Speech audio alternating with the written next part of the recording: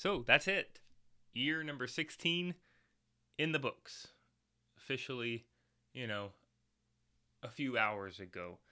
It was another good school year. I really enjoyed it. There was ups and downs. There was frustrations with students. There was good times with students. There was frustrations with colleagues and administration. There was good times with colleagues and administration. So, all that to say, it was a school year.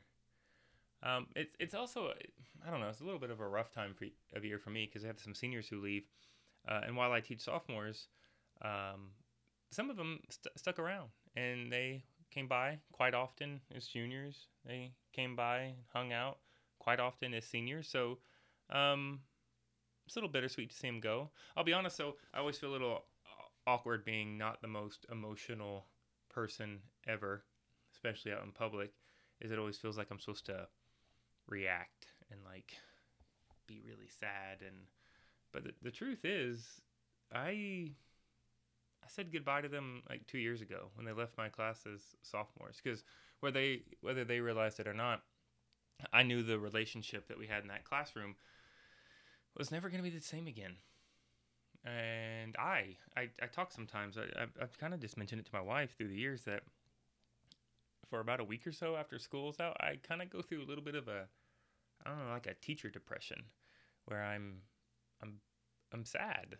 It's like kind of like a mourning. Like I have this thing going on for 9 months, the better part of a year, and it's a thing that's a big part of my life. It's a thing that I go to every day, going to hang out with my students and talk with them and try to share with them my passion for history and maybe even stoke that a little bit in them. But most importantly, like, how do I get them to be like just that slightly better version of themselves? That's all I'm asking for. That's in the end, that's all I care about. And that's a lot from August to May. And I'll have to say, I feel like for like a 99% of them, it's always a successful year when you look at it that way. They are better than when they arrived in August, now that they're leaving. And I've always kind of, and I get a little, like I said, yeah, melancholy. Maybe that's a better word for it. We don't want to go too much about depression, but melancholy. It's sad because I know it's not going to be the same, and I have to hope that I played my part. That gardener mentality again. That I'm not there to see the harvest. By no means are they hopefully a complete human by the time the end of their sophomore year, but hopefully I played a part. I pulled weeds when needed. I helped fertilize. Maybe I watered. Um, but I know I played a part. And I think that's what's so rough sometimes about being a teacher, and why I cherish all those little um, notes of appreciation in the last few weeks, and I put them in my little smile book, because that's probably going to be it.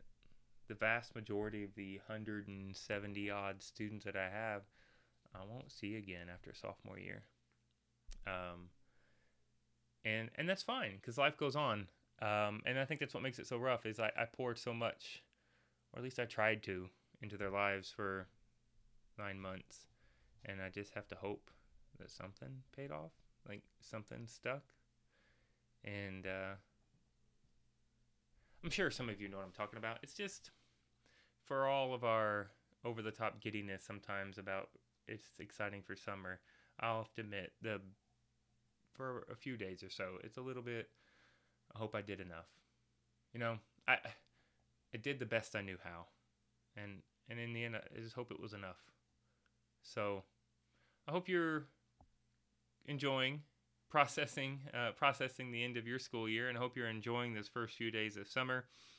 I've got a lot to look forward to, trips with the family, and meeting up with some old friends from a previous district I taught at. Whatever your plans are, I hope you have a day. And most importantly, have a summer.